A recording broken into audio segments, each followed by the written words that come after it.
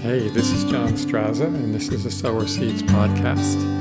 And welcome today. We really have a special episode for you. You know, this is a teaching ministry that is intended on firmly rooting believers in the gospel of truth and God's love. And today we're really going to be in the core of that. The title of today's message is Faith, Hope, and Love. These three. And this is from Paul's very famous scripture in 1 Corinthians 13 and verses 8 through 13. I knew I was going to speak on this message, I think within an hour after uploading last week's message. And I have been really excited about it all week. And I have stayed in this verse and other verses around it through the week. And I'm seeing so much that I really believe that this is going to be a series of at least 2 or 3 episodes. There's too much to go through, and I don't want to rush through it either. It's just too important, especially in the day in which we live. We see a lot of things going on in the world, and it's discouraging and disheartening to so many. It's depressing to so many, and there's an answer to it. And even though I'm not going to address those things directly today, what's going on in the world, if you are discouraged or depressed or disheartened, this is really your answer anyway. It's amazing. And I'm going to touch on that from Paul's point of view when he writes to the Ephesians. So we have some things to go over today. I want you to really stay with me on this one. If we do other episodes, I hope that you'll go through them all, because this is really a great thing. God's revelation has just been terrific, and I just can't say enough. I'm excited about this. So we have faith, hope, and love, these three. And let's look at 1 Corinthians 13 right off the bat. Let's start there and go at we'll start at verse 8, where it says, "Love never fails." And I'm reading out of the New King James here. "Love never fails, but whether there are prophecies, they will fail. And whether there are tongues," because Paul was talking about the gifts in this chapter from the beginning, the various gifts, and how important it was to have love, and that somebody could have all the faith in the world and they could have gifts and everything, but if they didn't have love, they were nothing. And that is before all of this. That's how he starts out writing about this. Here in verse 8, he's talking about love itself. And he says, love never fails. Again, verse 8, let's just look at it again. Love never fails, but whether there are prophecies, they will fail. And whether there are tongues, they will cease. And whether there is knowledge, it will vanish away. For we know in part, and we prophesy in part. But when that which is perfect has come, and he's talking about the return of Jesus there, that's what it means, then that which is in part will be done away. And he gives a metaphor right here in verse 11. Look at this. "When I was a child, I spoke as a child, and I understood as a child. I thought as a child. But when I became a man, I put away childish things." I want to say here, Paul didn't just kind of move aside to teach a separate lesson here. This is a metaphor for what he's talking about, the subject that he is on. And he goes into verse 12, starting with the word "for." In a sense, he's saying because. So I'll read it again. "When I was a child, I spoke as a child. I understood as a child. I thought as a child. But when I became a man, I put away childish things." And verse 12, "For now we see in a mirror dimly, but then face to face." And he goes on to say, "Now, in this present time, I know in part. But then, when Jesus comes, I shall know just as also I am known." He'll see the whole picture. We will see the whole picture of God. He's saying we don't see everything about God. We don't know everything about God. And Paul is using the metaphor of being a child, in a sense, saying we will understand as a child. We'll only see but so much. But when I became a man, I put away childish things. He used it as a metaphor of sorts. And yes, there's other lessons in there, but in context, he's just using this to make a contrast about being in the presence of God in heaven and being here on earth. And Paul is writing this as one of the people who probably had the greatest revelation of the gospel and Jesus of any person alive. This is a man who had tremendous revelation. He didn't even explain all his revelations to the church. So he's the one who's saying this. He's saying in verse 12, "For now we see in a mirror dimly, but then when Jesus comes back, we will see him face to face. We will see him clearly. Now I know in part, but then I shall know, just as I am also known by God." And then we have the verse 13, and it says, "And now abides faith, hope, love, these three, but the greatest of these is love." And I want to read another translation, the New Living Translation, that one verse, verse 13. It says, "Three things will last forever: faith, hope, and love. And the greatest of these is love." If I go back to the King James and the New King James and many other translations, it says, "and now abides." That word abide really is pointing to a permanent thing. So Paul is saying, just like the New Living Translation brings out very clearly, these will last forever. These are the qualities of God: faith, hope, and love. And faith works by love. And we have faith and hope is really linked to faith. The writer of Hebrews brings that up by saying faith is the substance of things hoped for. And in this case, you could just look at hope here as our picture and positive imagination of something we desire in our heart. That's what we hope for. And faith is the substance of the things that we hope for. And we're going to get into that more. And there have been other episodes that I've done that have delved into that quite deeply. When we were talking about hope, some of the first 2 or 3 episodes we did was about hope. We were showing that hope is really like our spiritual womb, where we get a picture of something. This is how God works. And this is one of the things that the Lord was showing me in here, is that everything God did, faith, hope, and love was involved. When God created the earth, faith, hope, and love was involved. When God spoke to Abraham and said, "You're going to have a son," faith, hope, and love was involved.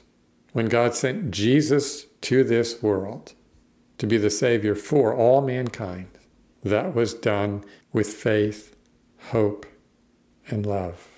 And hope in God's kingdom is a perfect hope.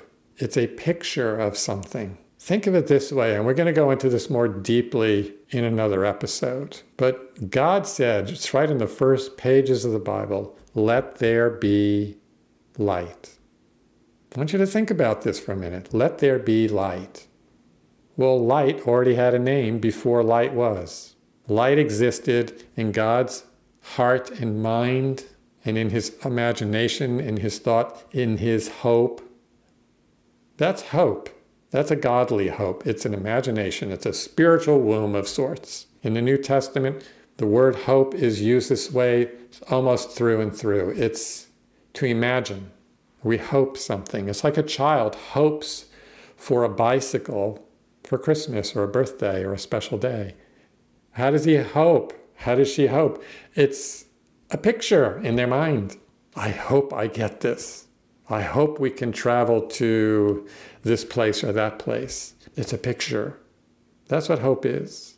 And it's faith, which I said before is linked to hope, that will believe and bring these things about. When God spoke the world into existence, and again, I'm going to get into this a little more later. I don't want to get ahead of myself because, man, I've seen some things here and it's just amazing. But when God spoke the world into existence, he did so by faith, perfect faith.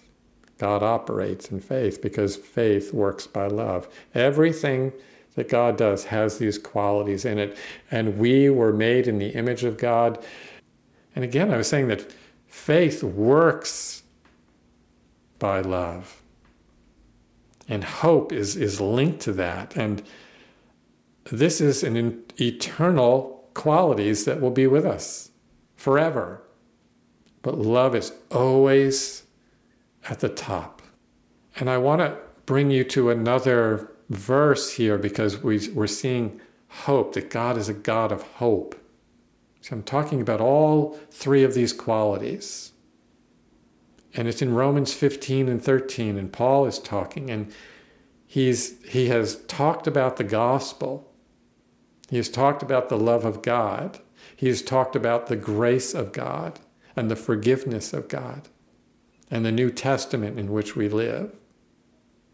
And towards the end of this amazing letter in Romans, we have Romans 15 and 13. It says, "Now the God of hope fill you with all joy and peace in believing, that you may abound in hope through the power of the Holy Spirit."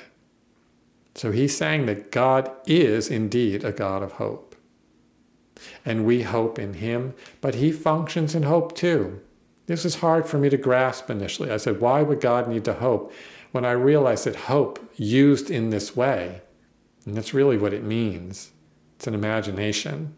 The meaning of the word hope in Greek, really, in its simplest form, is an expectation. And when you see it that way, you could see when God was speaking light into existence, he expected it to be. When you look at hope that way, you can see how this fits in. You know, there's a worldly love, and there's a worldly faith, and there's worldly hope, and there's worldly peace. And we sometimes define these words through just our natural worldly history and understanding, but hope, a godly hope, is a greater thing. Godly faith is a greater thing. Godly love is a greater thing. You see, so we're getting a deeper understanding of what these three words actually even mean. And Paul's talking about it in a place of tremendous revelation. It's really amazing here. It may sound like this is all very simple, but I just want you to just open your hearts and start looking at this. I've been looking at this verse for the better part of the week. It's just opening my heart. But now faith, hope, and love abide, these three. But the greatest of these is love. It's just something else. It's so deep. It's intense. It's wonderful. Now I want to connect this to something that Paul was talking about in Ephesians. This is really something. It really is. And Paul was talking to the Ephesians about God's plans for the Gentiles. And this is in chapter 3. And I want you to see something here because it's an answer to where we should be right now in our lives. You know, Paul suffered a lot. You look at the news today and you see people being attacked for being Christian. And you see them being attacked just for their political beliefs, you know, if they're conservative or whatever the case may be. And you see them being attacked for this. And it's shocking to look at all these things. But you have to realize Paul was in the same thing and in a lot of ways worse than what you're seeing. But he's writing to the Ephesians about hope and love and getting to know God's love and all this. And this is what I wanted to bring you to today, just to lay a foundation for this entire topic of faith, hope, and love. So Paul is, again, he's talking to the Ephesians. We're in chapter 3.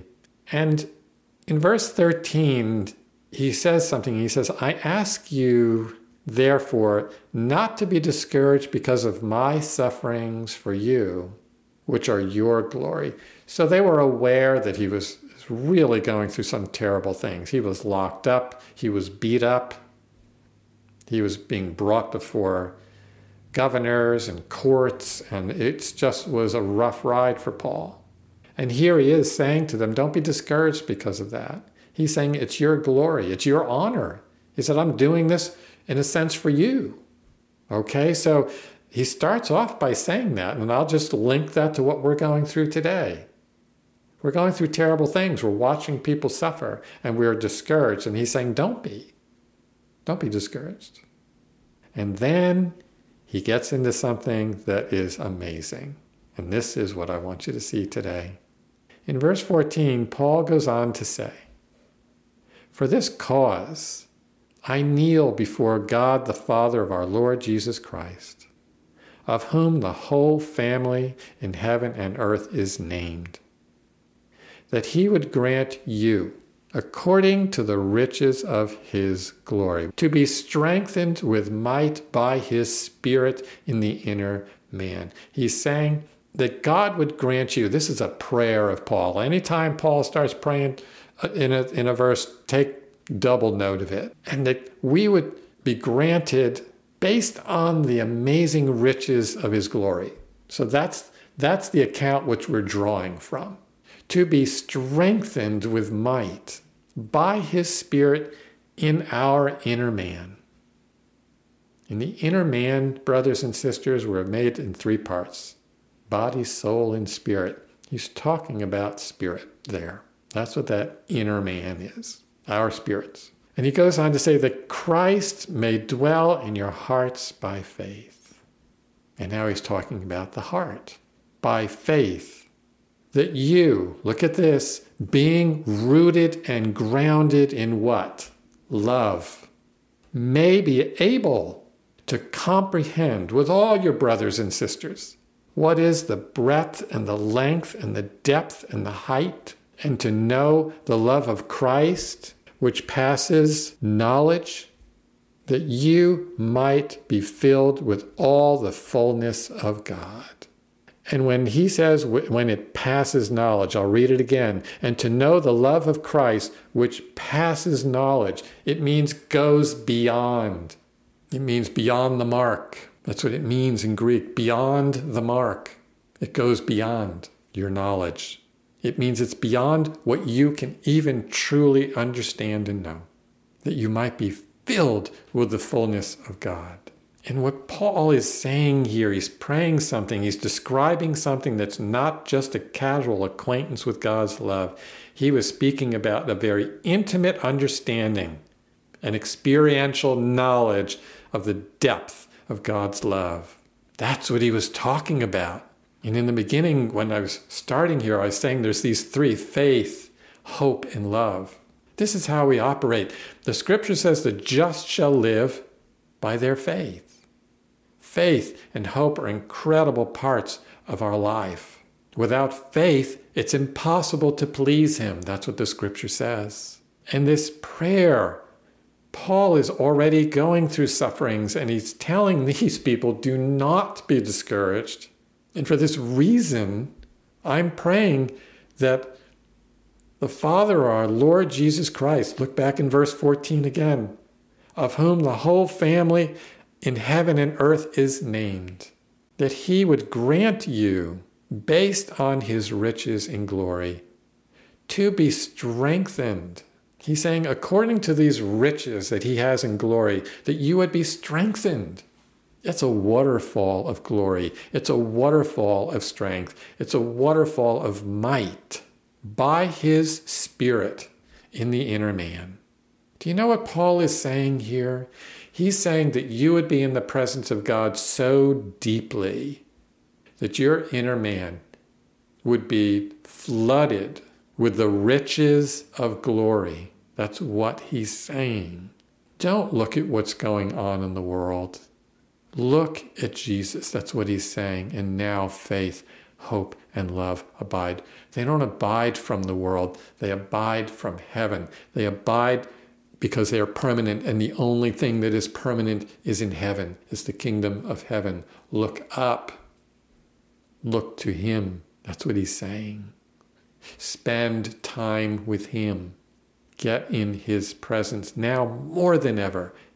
And because even what's going on, you will pray for the nation you live in. You will pray for the town that you live in and the states in which you live. And those prayers will make a difference because you will get a hope in your heart and you will see it. You will see life coming back to your nation. You will see life coming back to your city, and you will see life coming back to the churches around you. And you will see that as a hope, just as God sees it. And you will have faith, and you will speak in your prayer, and you will say, my city, my nation, my state will come back to righteousness. My church will come alive in righteousness. My life will grow in Christ because I see it as a hope in my heart, and I speak it in prayer and say, I will live and not die. That's what's going on here. And Paul is praying that we would experience that he would grant you according to his riches and glory to be strengthened with might, power, by his Spirit in the inner man.